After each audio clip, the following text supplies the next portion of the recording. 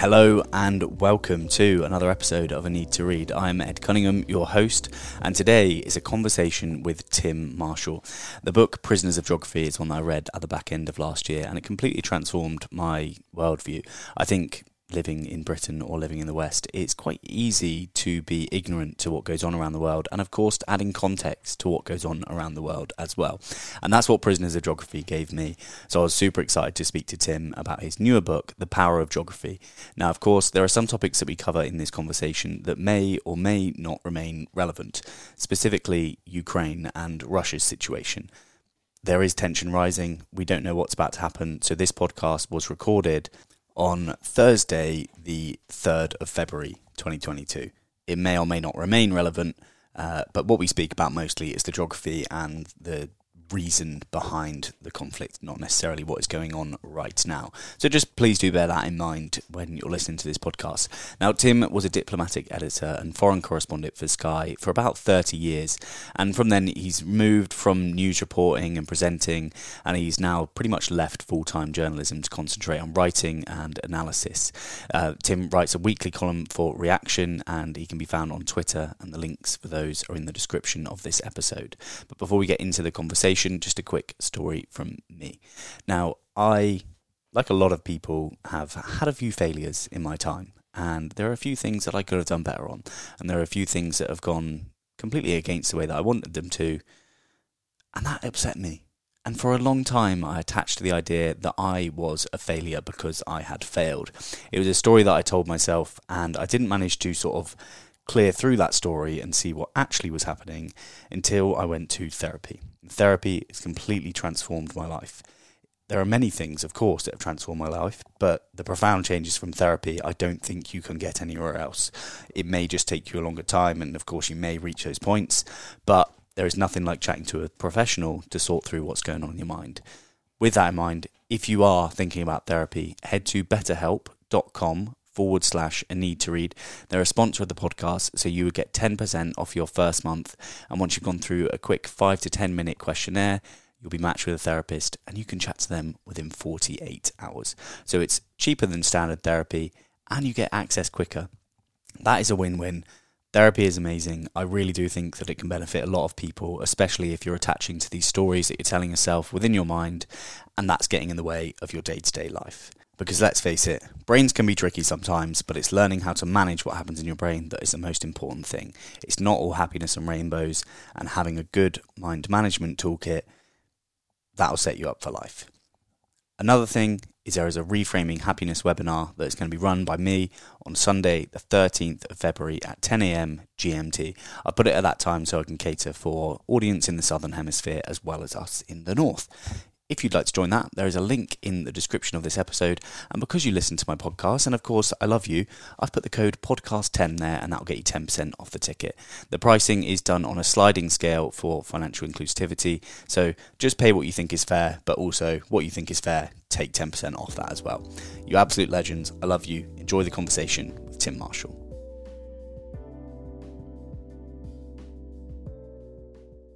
I think with geography, there are a lot of people like me out there who just associated it with learning about rocks and weather systems and colouring in maps at school.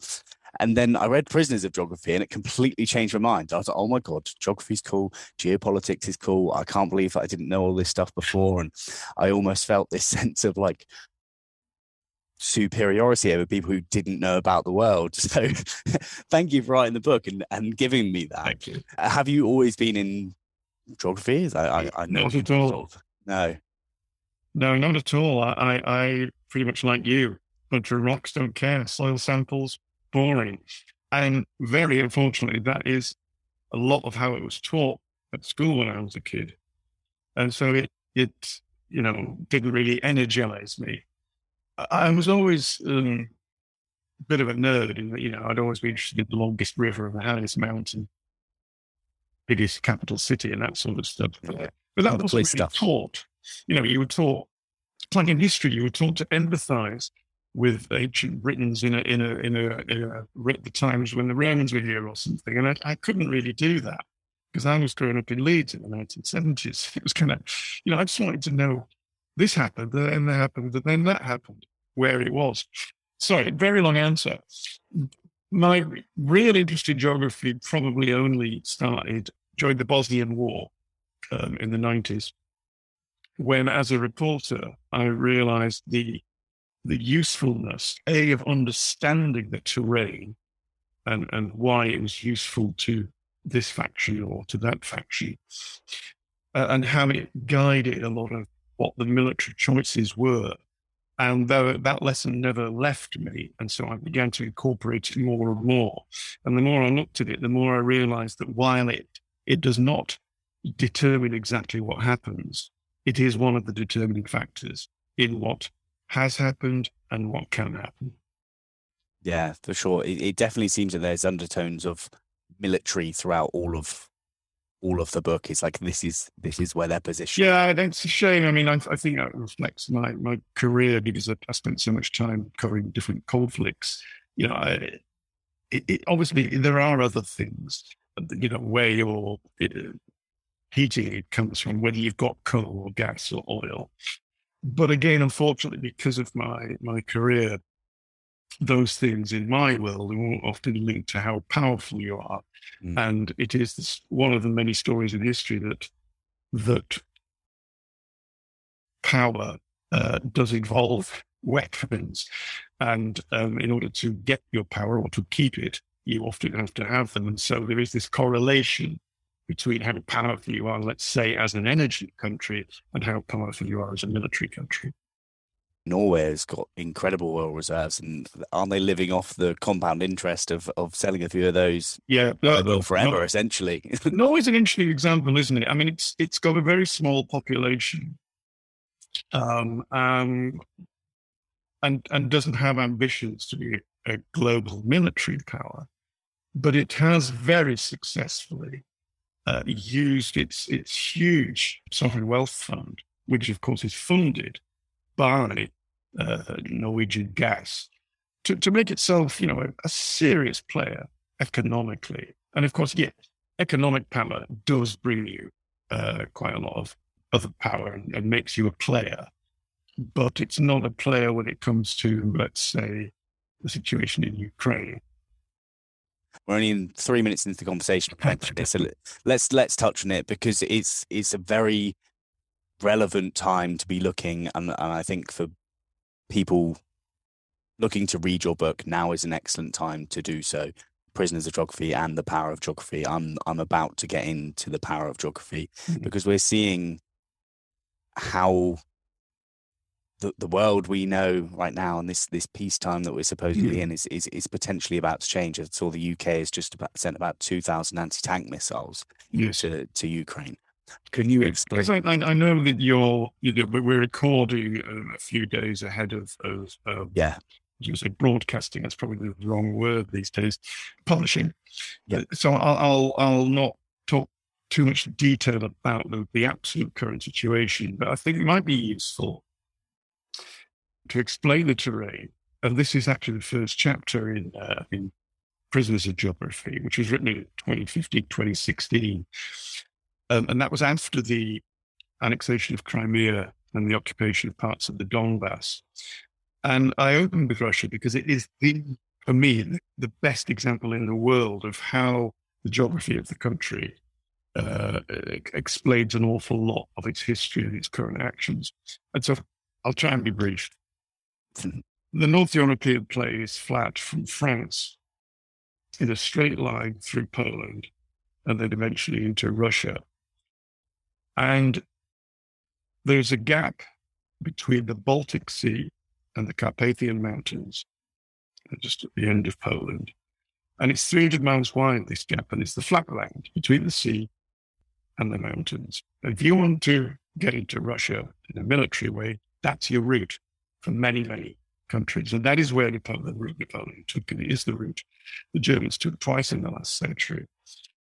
And so, of course, in the Russian psyche, they get very nervous if they see that gap is open. And so they have always tried to plug it, which is why Poland changes shape from time to time. Post-Cold War, I should say, once they lost their de facto occupation of Poland, their new buffer zone is now closer to them and consists mostly of Ukraine and Belarus. Well, if you lose Ukraine, if it chooses to flip its interests, looking westwards instead of eastwards, you are now feeling very nervous. So I in no way excuse what I regard as Russian aggression, but I completely understand how you can sell Russian action to the Russian people by reminding them of their history and geography. And these are the things I think that when you explain them, as well as all the other elements within a story, I think it becomes a lot more simple to understand it. Yeah, for sure. You can definitely tell why there would be some kind of underlying anxiety within Russia.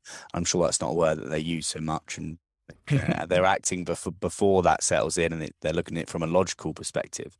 But could you just explain the geographical relevance of the Ukraine to Russia? And it is. And what I mean is actually Ukraine, not the Ukraine. So I've recently realised that that's not how you say it. The Russians would be happy to. The Ukraine is because if you look at the root of the word, and if you're saying it in Russia, the sense of it might be borderlands, as in the near, broad, extended of where Russia is, as opposed to a sovereign country, Ukraine. Yeah. So it's a linguistic issue. I did briefly touch on this geography. Once you get through that gap that is Poland, the ground then opens up into flatland, and it's basically 1,000 miles. And this is 1,000 miles of flatland in front of Russia. And when you have been invaded from that direction, it does make you nervous. Now, as I said, I don't think Ukraine is any threat to Russia. I don't think NATO is a threat to Russia. But then you understand why they might do. Second of three things. So when it flipped in 2014, Russia then lost the port of Sevastopol. Well, it risked losing the port of Sevastopol because it was renting it from Ukraine. It only had about 50 years left on the lease, and the entire Black Sea fleet in the only warm water port that Russia had suddenly was in danger.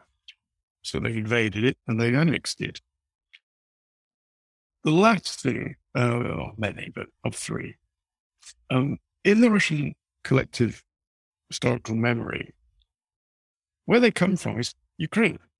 Kiev Rus in the 12th century is essentially the birthplace of Russia because of various problems with various different peoples, including the Mongols.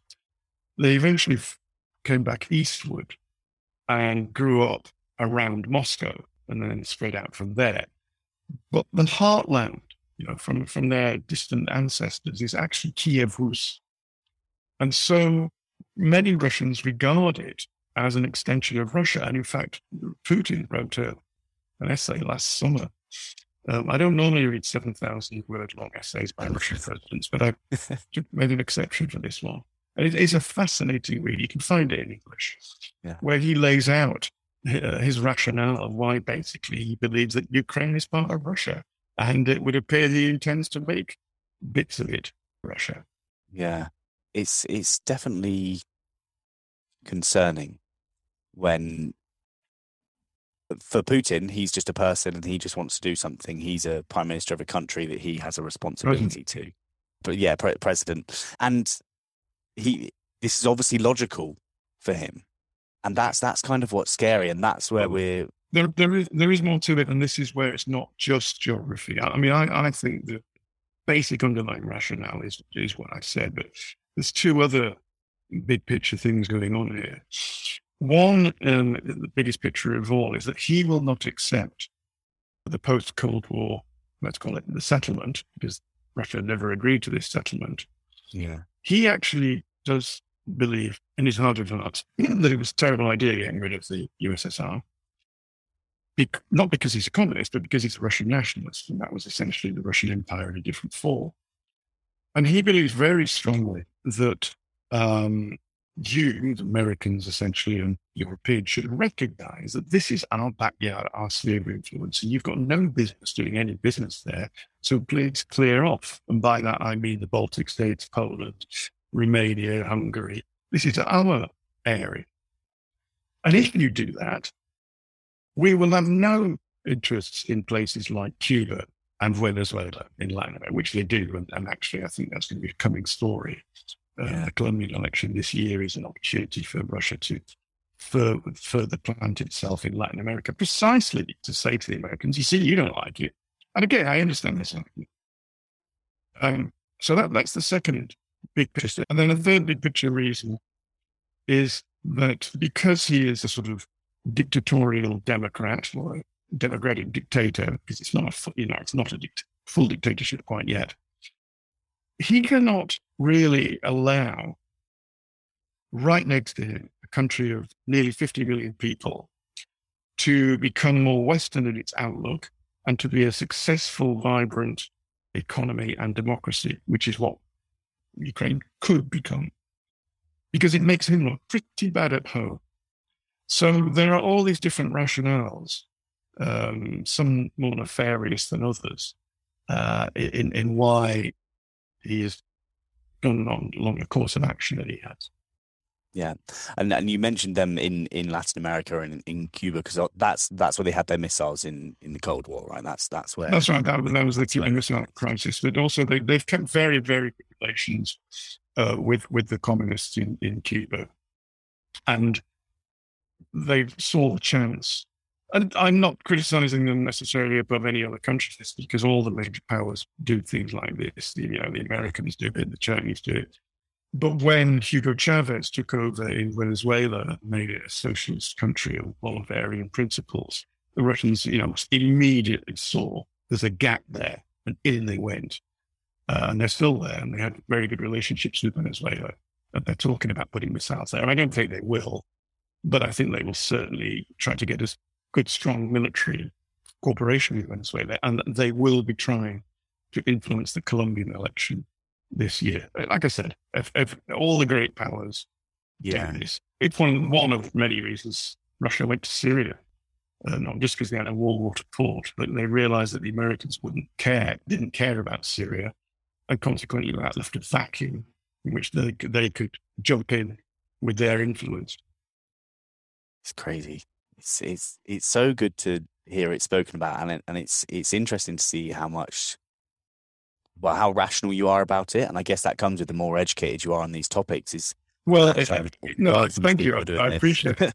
I appreciate the compliment, but it is rational, but it's also because I genuinely try not to bring my own opinions and emotions mostly into it.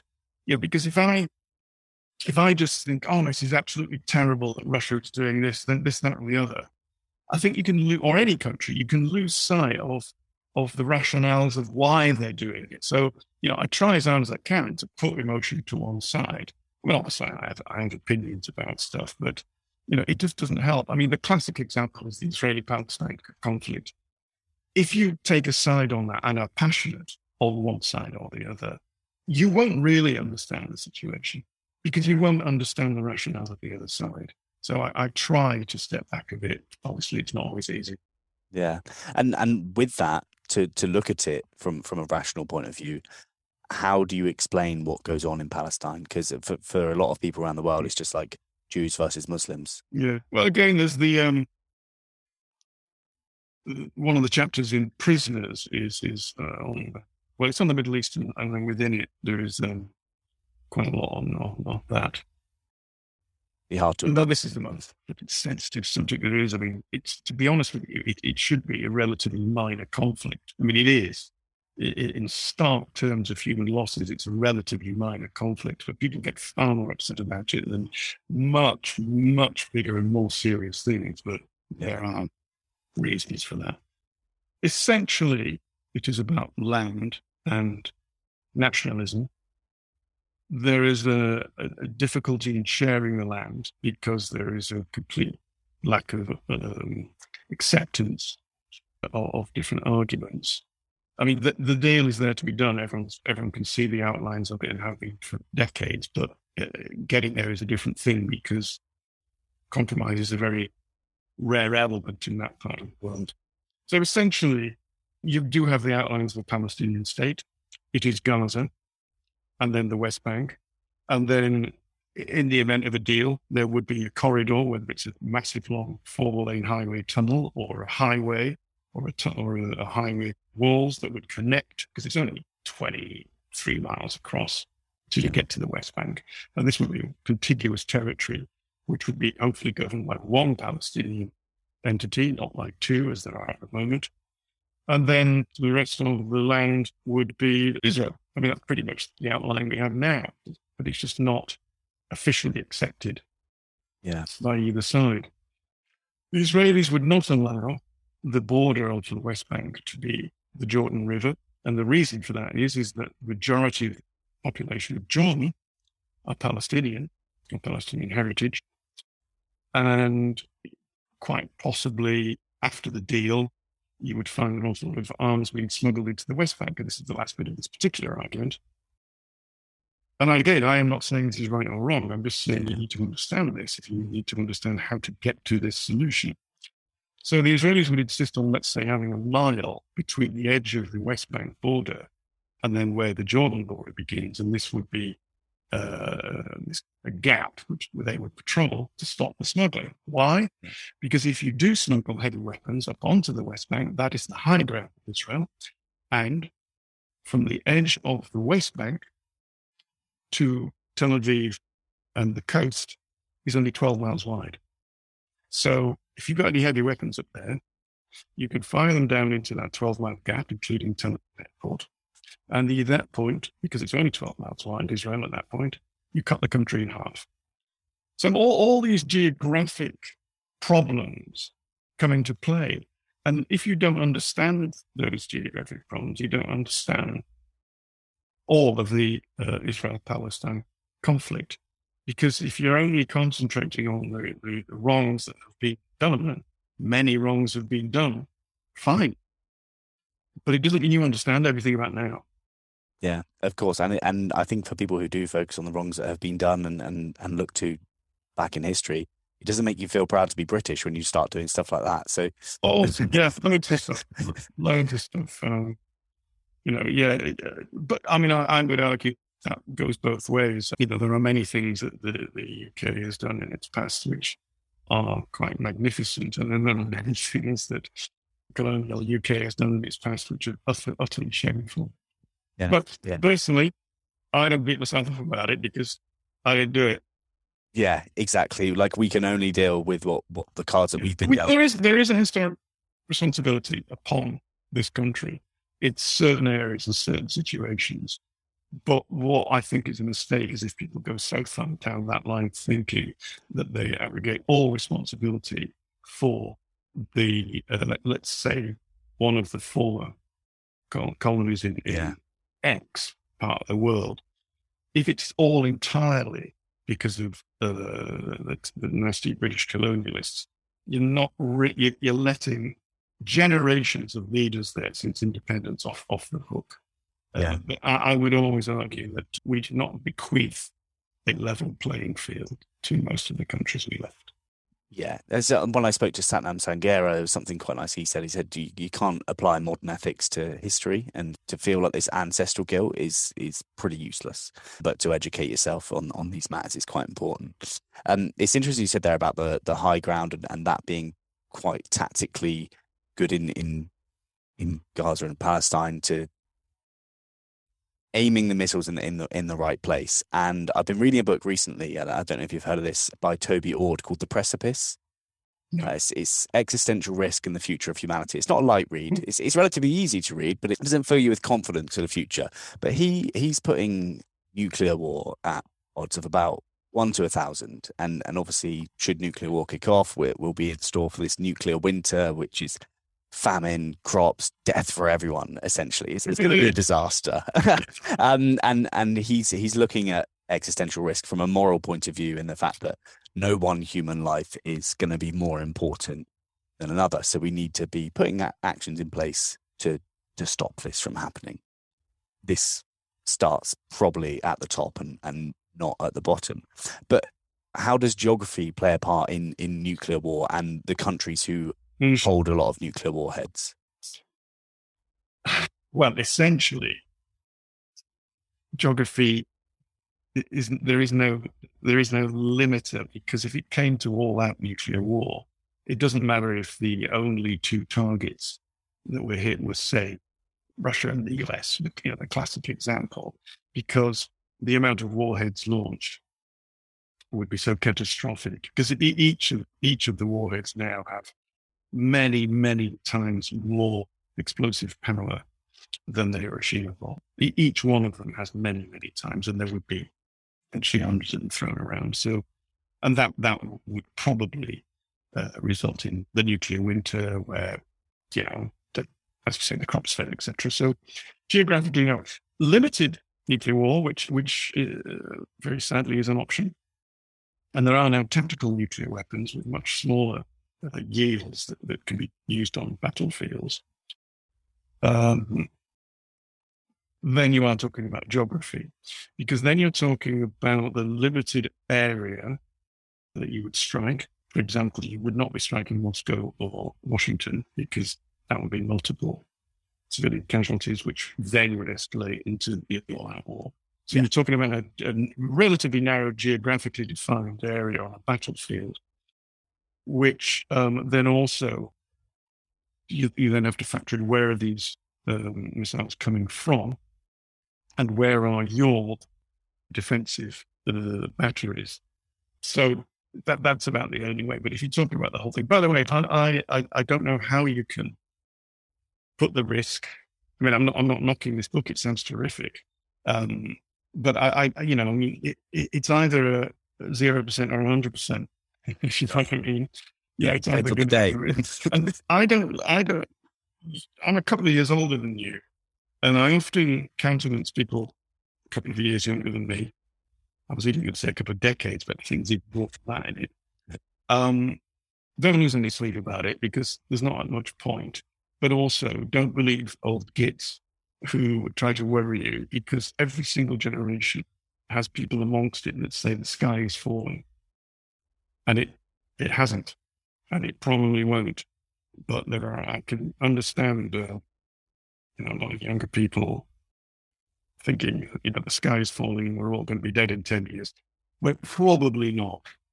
Yeah, I've counterbalanced it with A Rational Optimist by Matt Ridley. So I honestly, I'm just so grateful that I'm alive right now in the safest time that's ever been. Never been. Well, not the safest time insofar as it is only in the past 100 years, the 80 years, that we have invented the ability to destroy all of us. Yeah. But leave that to one side. Oh man, this is such a fantastic time to be alive. So many people in the world, if you're talking about healthcare and, miracles like glasses or washing machines, or even the miracle of turning a tap on and some clean cold water comes out of it. We live like kings. Yeah, you only have to. I lived in Bali last year, and I accidentally took a sip from tap water there, and I shat myself 4 times in the following 3 weeks. So it was a big mistake. So I'm very grateful for the tap water. Never use 2 top tips: no salads, because they're washed in water, and no ice cubes. Yeah. No, I'm very diligent now. I'm always no ice. I've just been in Mexico and I was no ice with everything. Yeah. I'm easy to dodge a salad as well. That's fine by me. So in terms of where we live and being grateful, let's make people feel grateful, because Britain's pretty well placed geographically, and we've got it quite good. How has geography played a part in the rise of Britain? Geography's played a part in science. Yes, in every single country. You could read this. There's 193 countries. I did about 10 of them in prisoners, and I've done another 10 countries and regions in power. And one of the chapters in the power of geography is the UK. And so, of course, it's true of the UK. The UK is actually quite easy in that it's an island. So that you've got a very easy starting point. Well, it's an island, and that's played a role. It's played a role all the way from forever, but the Spanish Armada preventing an invasion, World War II preventing Hitler's invasion, because the Germans were having blitzkrieg across France and Belgium. If there was a land border, would just have kept coming. Yeah. But It was the water that stopped them. So at that level, I would argue also psychologically, it would have had an effect on the Brexit vote. But that links back to the history and the geography, which is precisely because that water did protect the UK several occasions in its past, not only from actual warfare, but perhaps some of the ideas that have infected continental Europe, such as fascism and communism, because many of those countries have a long history of both of those afflictions. So I think that in an unquantifiable manner, it will have had an effect on Brexit. And again, I'm not making a case for or against it. I'm just thinking it had an effect. Yeah. As for some basic geography, a couple of things. One, the rise of the UK, I think you could argue, was accelerated by the 1707 Acts of Union with Scotland, because England up to that point did look both north and then across to the continent, and it had to keep part of its military and its intelligence and all the rest of it looking northwards, because there was a constant warring with Scotland. And there was also, and this is equally important, the constant worry that France would invade on two fronts. They'd come across the Channel and they would come over into Scotland and come down through the south with their Scottish allies, the Allied Alliance. But it was a genuine threat. Well, when that back door was shut, at that point, the whole weight of the state, the unified state, can now project more outwards. And I think the acceleration of British power took off then. Two other ways, briefly. One, going back to when we first began to build an ocean-going navy, we had a lot of oak trees. And oak trees, very hard wood. If you've just got bamboo, you're going to be struggling to put together a big 15th century, 1500s warship with cannons on it, because it'll sink. So we had lots of oak trees, very hard wood, both good for repelling cannonballs up to a point and ramming other ships up to a point. And then centuries later, when we switched from sail to coal power, what have we got a lot of? And if we hadn't had those two things, the story of Britain would be very, very different. And again, these things are obvious. So often they're only obvious when you think about them. What that coal and oak allowed us then to do, including the bad stuff, helped us become such a rich country, which then helped us to become a nuclear country, which, for better or worse, helped us remain amongst one of the world's nuclear powers. Yeah, it is so fascinating that Britain is so powerful as a country, because we are pretty small, right? And I think going back to Ukraine, Russia have got almost the size of the whole UK military on the border of that. And yeah, I don't know the specific numbers about how they've got. It's at time of recording, it's around about 130,000, which actually is more. And then they're nearly all ground troops. Yeah. And that is, yes, that is certainly more than the British Army could field in its entirety. And it's probably as many years. It's approaching, I think, or more than the entire British military. But these days, it's less about those sorts of numbers in most scenarios, but because of technology. But you still can't get past, in other scenarios, boots on the ground. And people have been arguing for decades that you don't need lots and lots of boots on the ground. And then the Americans found out in Iraq, you can drive all the way to Baghdad very quickly. It's the fastest mechanized advance in the history of warfare. Wow. But if you're going to stay there, you better have 500,000 or 600,000 troops there. Otherwise, you're not going to win. And they didn't put in that many. And in the event of an occupation of somewhere like Ukraine, the Russians would find that 130,000, if it was the whole of the country, would be nowhere near enough. They would need 500,000, despite all the technology. I remember doing a report when I was still at Sky News. And I did a long time working for Sky. But when I was in Baghdad, and we got this amazing footage down this little narrow alleyway of one of the groups firing an RPG at one of the, not a tank, but one of the armored cars. And blowing it up, sadly.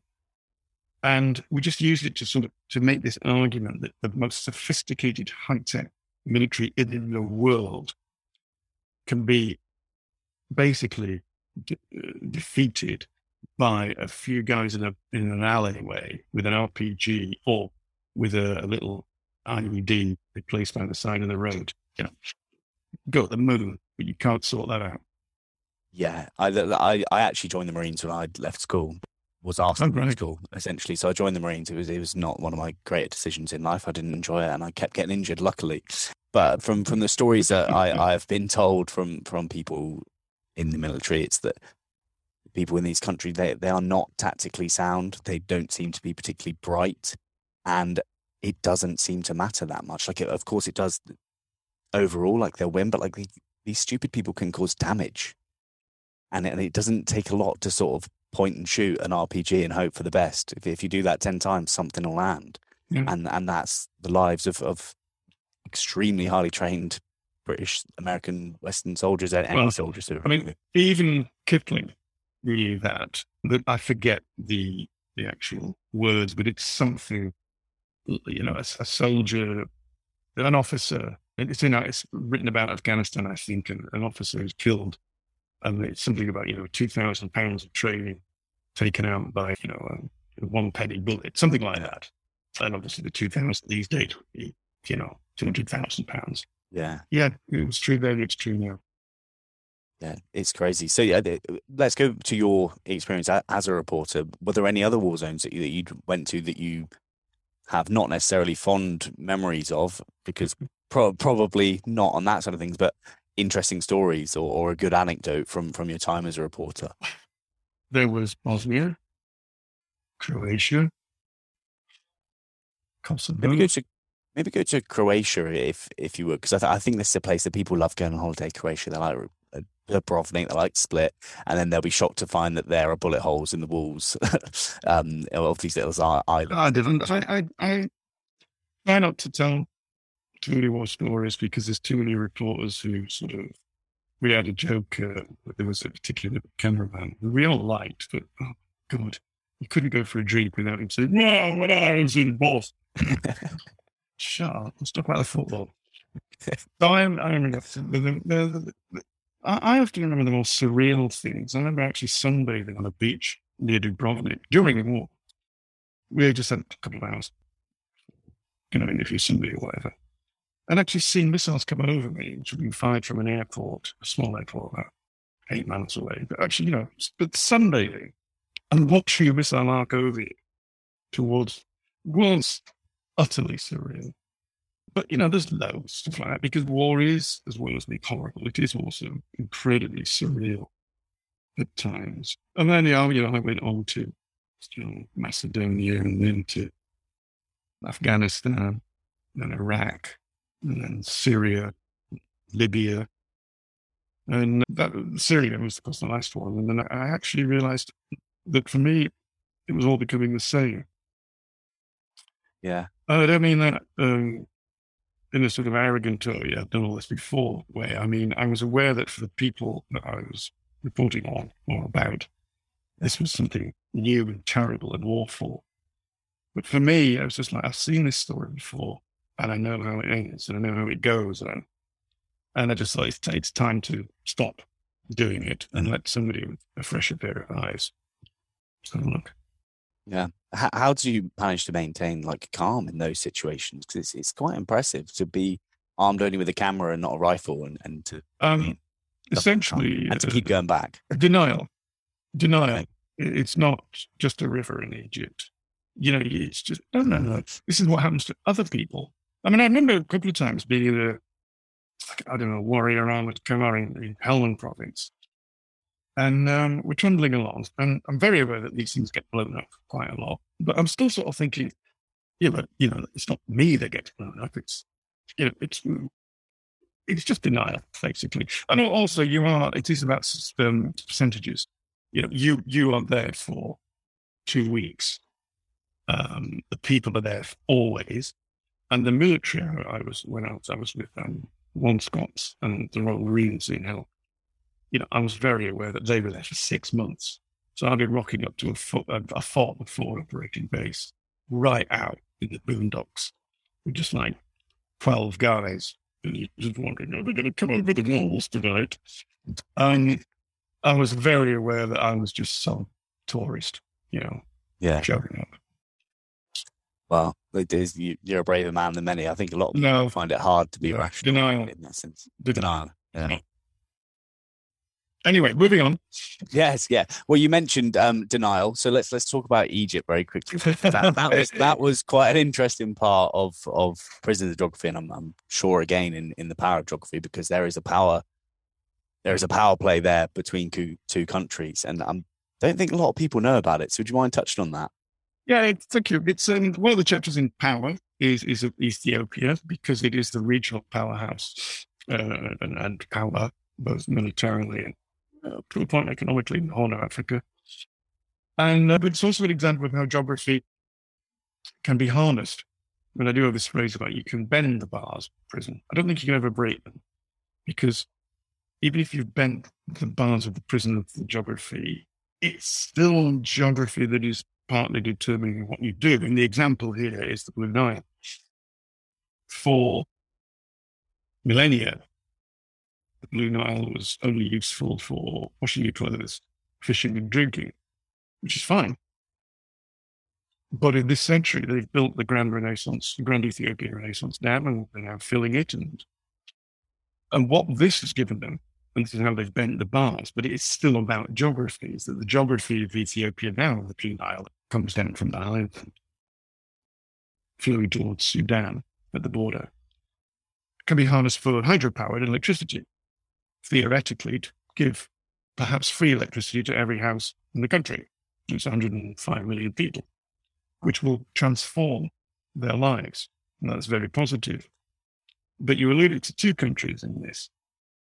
Because down the Nile, after it's joined with the White Nile, and it flows then into Egypt, the majority of water comes from the Blue Nile into Egypt. Well, for the first time in history, someone else has got their hands on the tap. And so Ethiopia theoretically could turn the tap off.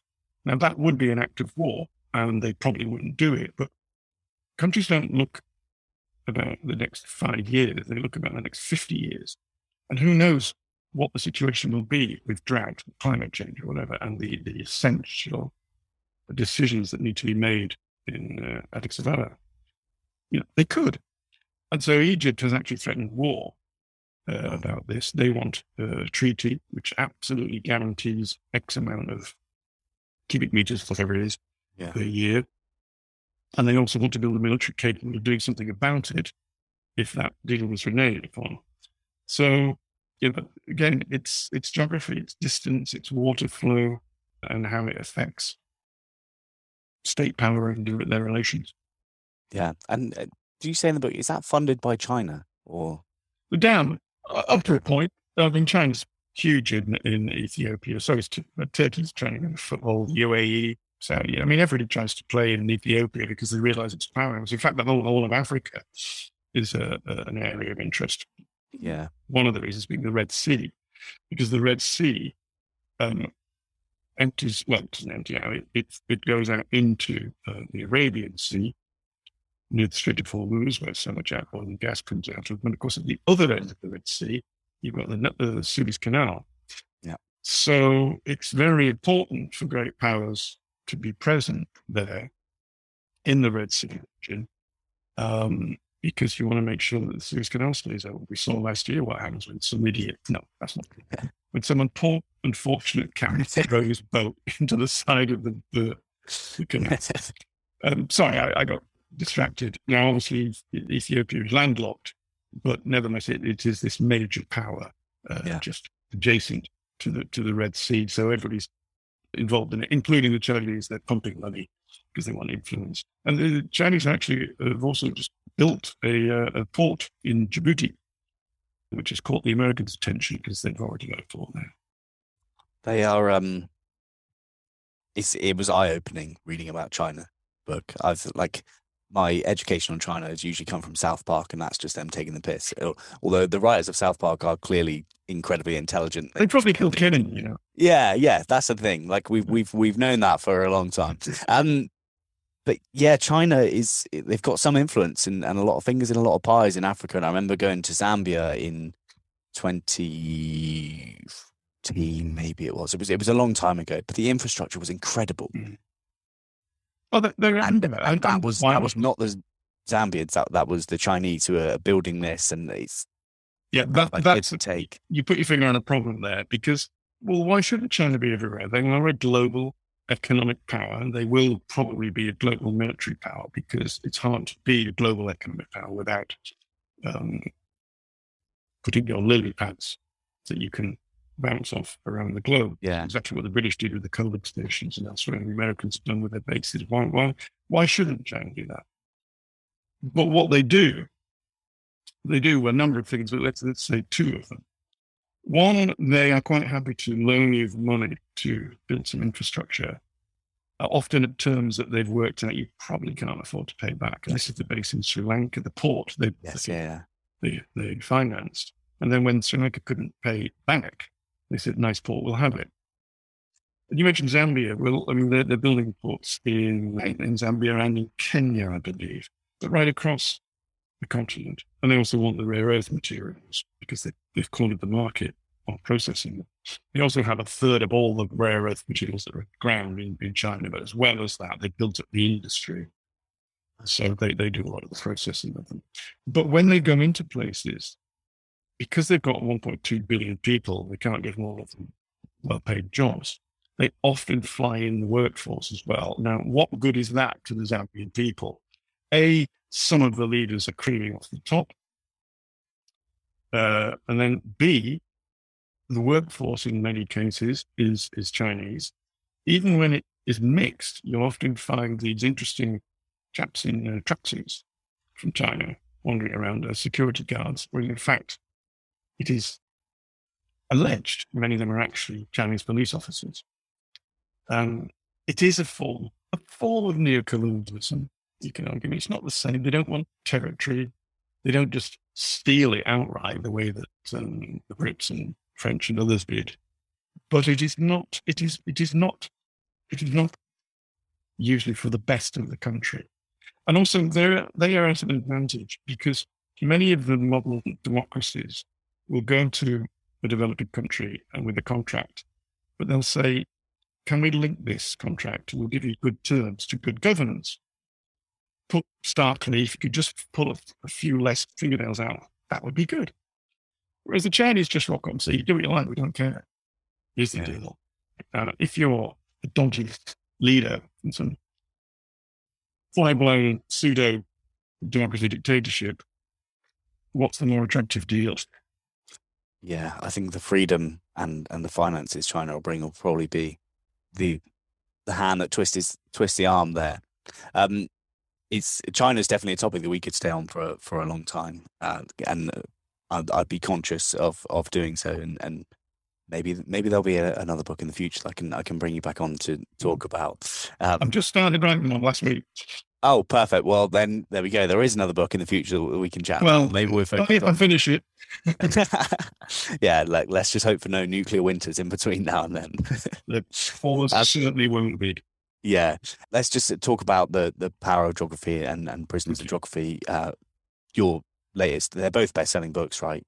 You've done pretty well. Yeah, Prisoners was, forgive me, phenomenally successful. 30 different languages, I think, and amazing. I was very pleased. Power, I doubt will sell as many, but it has been in the Sunday Times top 10 for 17 weeks, and that is a success. I'll take that. If it falls out in the top 10 next week, so be it. It's I'm very, very happy. Yeah, I think that's quite an achievement. 17 weeks, it's not chumps change, is it? It's definitely something. Well, again, forgive me for boasting, but Prisoners was in the top 10 for 100 weeks. It's just incredible. And I think what it is that I did try to give context. I had this phrase in Sky, context is king, because otherwise it's just words flashing before your ears, for want of a better phrase. Yeah. If you don't, you can, and I see it all the time in news media. Some people are better than others. They just say things and then they move on. And I'm pretty confident that there's a large amount of the audience, and I don't mean this arrogantly, but they will not have fully understood what that sentence means. Yeah. And it doesn't mean you have to dumb down. It just means you either write in plain, simple English, or if there is a concept in that sentence, you do need another sentence to say meaning X, Y, and Z, but without being condescending. I mean, it's not easy. It's not easy. Yeah. And look, let's face it, our language is now being condensed down to 240 characters by Twitter. Things are speeding up. Everything has to be. Yes and no. Most people are not on Twitter, but I know what you mean. Yeah. Yeah. Actually, I don't know anyone who really likes Twitter, which is great. No, do like I'm not on it. I am on it, but I'm on it because it's a work tool that does alert me to articles and things that I'm interested in, including, cats and things as well as that. And also, I'll be honest, it is a platform. I've got about 30,000 followers, for which thank you to each one, that does allow me to say, oh, I've written this. Yeah. You might have a look at it. You might not, but you might. Yeah. Yeah, I that's the kind of the way I market stuff. Is I'm like, hey guys, I've done this. It could be good. You might like it. Who knows? What I do not do is tell you what I've had for breakfast. Yeah, no, I actually had to send an apology email out to my followers and listeners to say, look, like, for a time, I've just forgot. You know what happens the other day? We went to a restaurant. We had to bring a camera with us.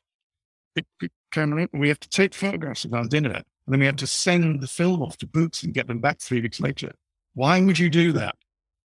Yeah, it's mental, and I definitely feel like I'm getting to a stage of don't watch TV, you get square eyes. It's modern day sort of version of it. Yeah, I am, and I'm pretty happy with that. It seems my life has got better the more cynical I am about modern day technology. So I'm happy the way things are going. And look, it's great. It's connected me to you, this technology. So thank you so much for coming on. Thank you. It's been really good to chat with you. People can find you, of course, on Twitter, but where else would be best? I know you write a weekly column. Thank you. I do for Reaction.life. There is a penny war. I have a monthly column in the Geographical magazine, and occasionally bits and bobs but the core of it, of my work is now books, full. And as you've been kind enough, well, there's Prisoners of Geography that's worth dying for, which pretends to be about flags, but it's about nationalism. There's Divided, about all the walls that have gone up in this century. Dirty Northern Bastards. Let's not forget that. Story of Britain's football champs, which is my favourite book. And Panel Geography. Thank you. Appreciate that. Tim, honestly, it's been really cool to chat to you. That book has completely transformed the way I look at the world, and everyone I've spoken to about it has said it's in their top 10. So you've done really well with that. No, Jenny, I'm grateful to you for the interest, because otherwise, what's the point?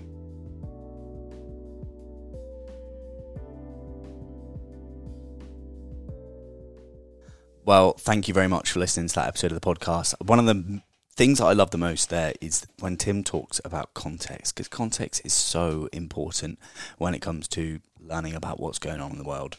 We're very quick to judge. We have very short memories in Britain, apparently, and that was one of the main things I got from that conversation. Is context is so important, and some of these countries feel like they got their backs against the wall. I'm not condoning anything that any of these countries do, but I think to look at it dispassionately sometimes is a wise idea. Of course, stuff happening in Ukraine at the moment is terrible. Don't know what we can do apart from hope for the best, and sort of hope really that it doesn't go the way that it looks like it's going, because that would be terrible for the people of Ukraine and really the people of the world.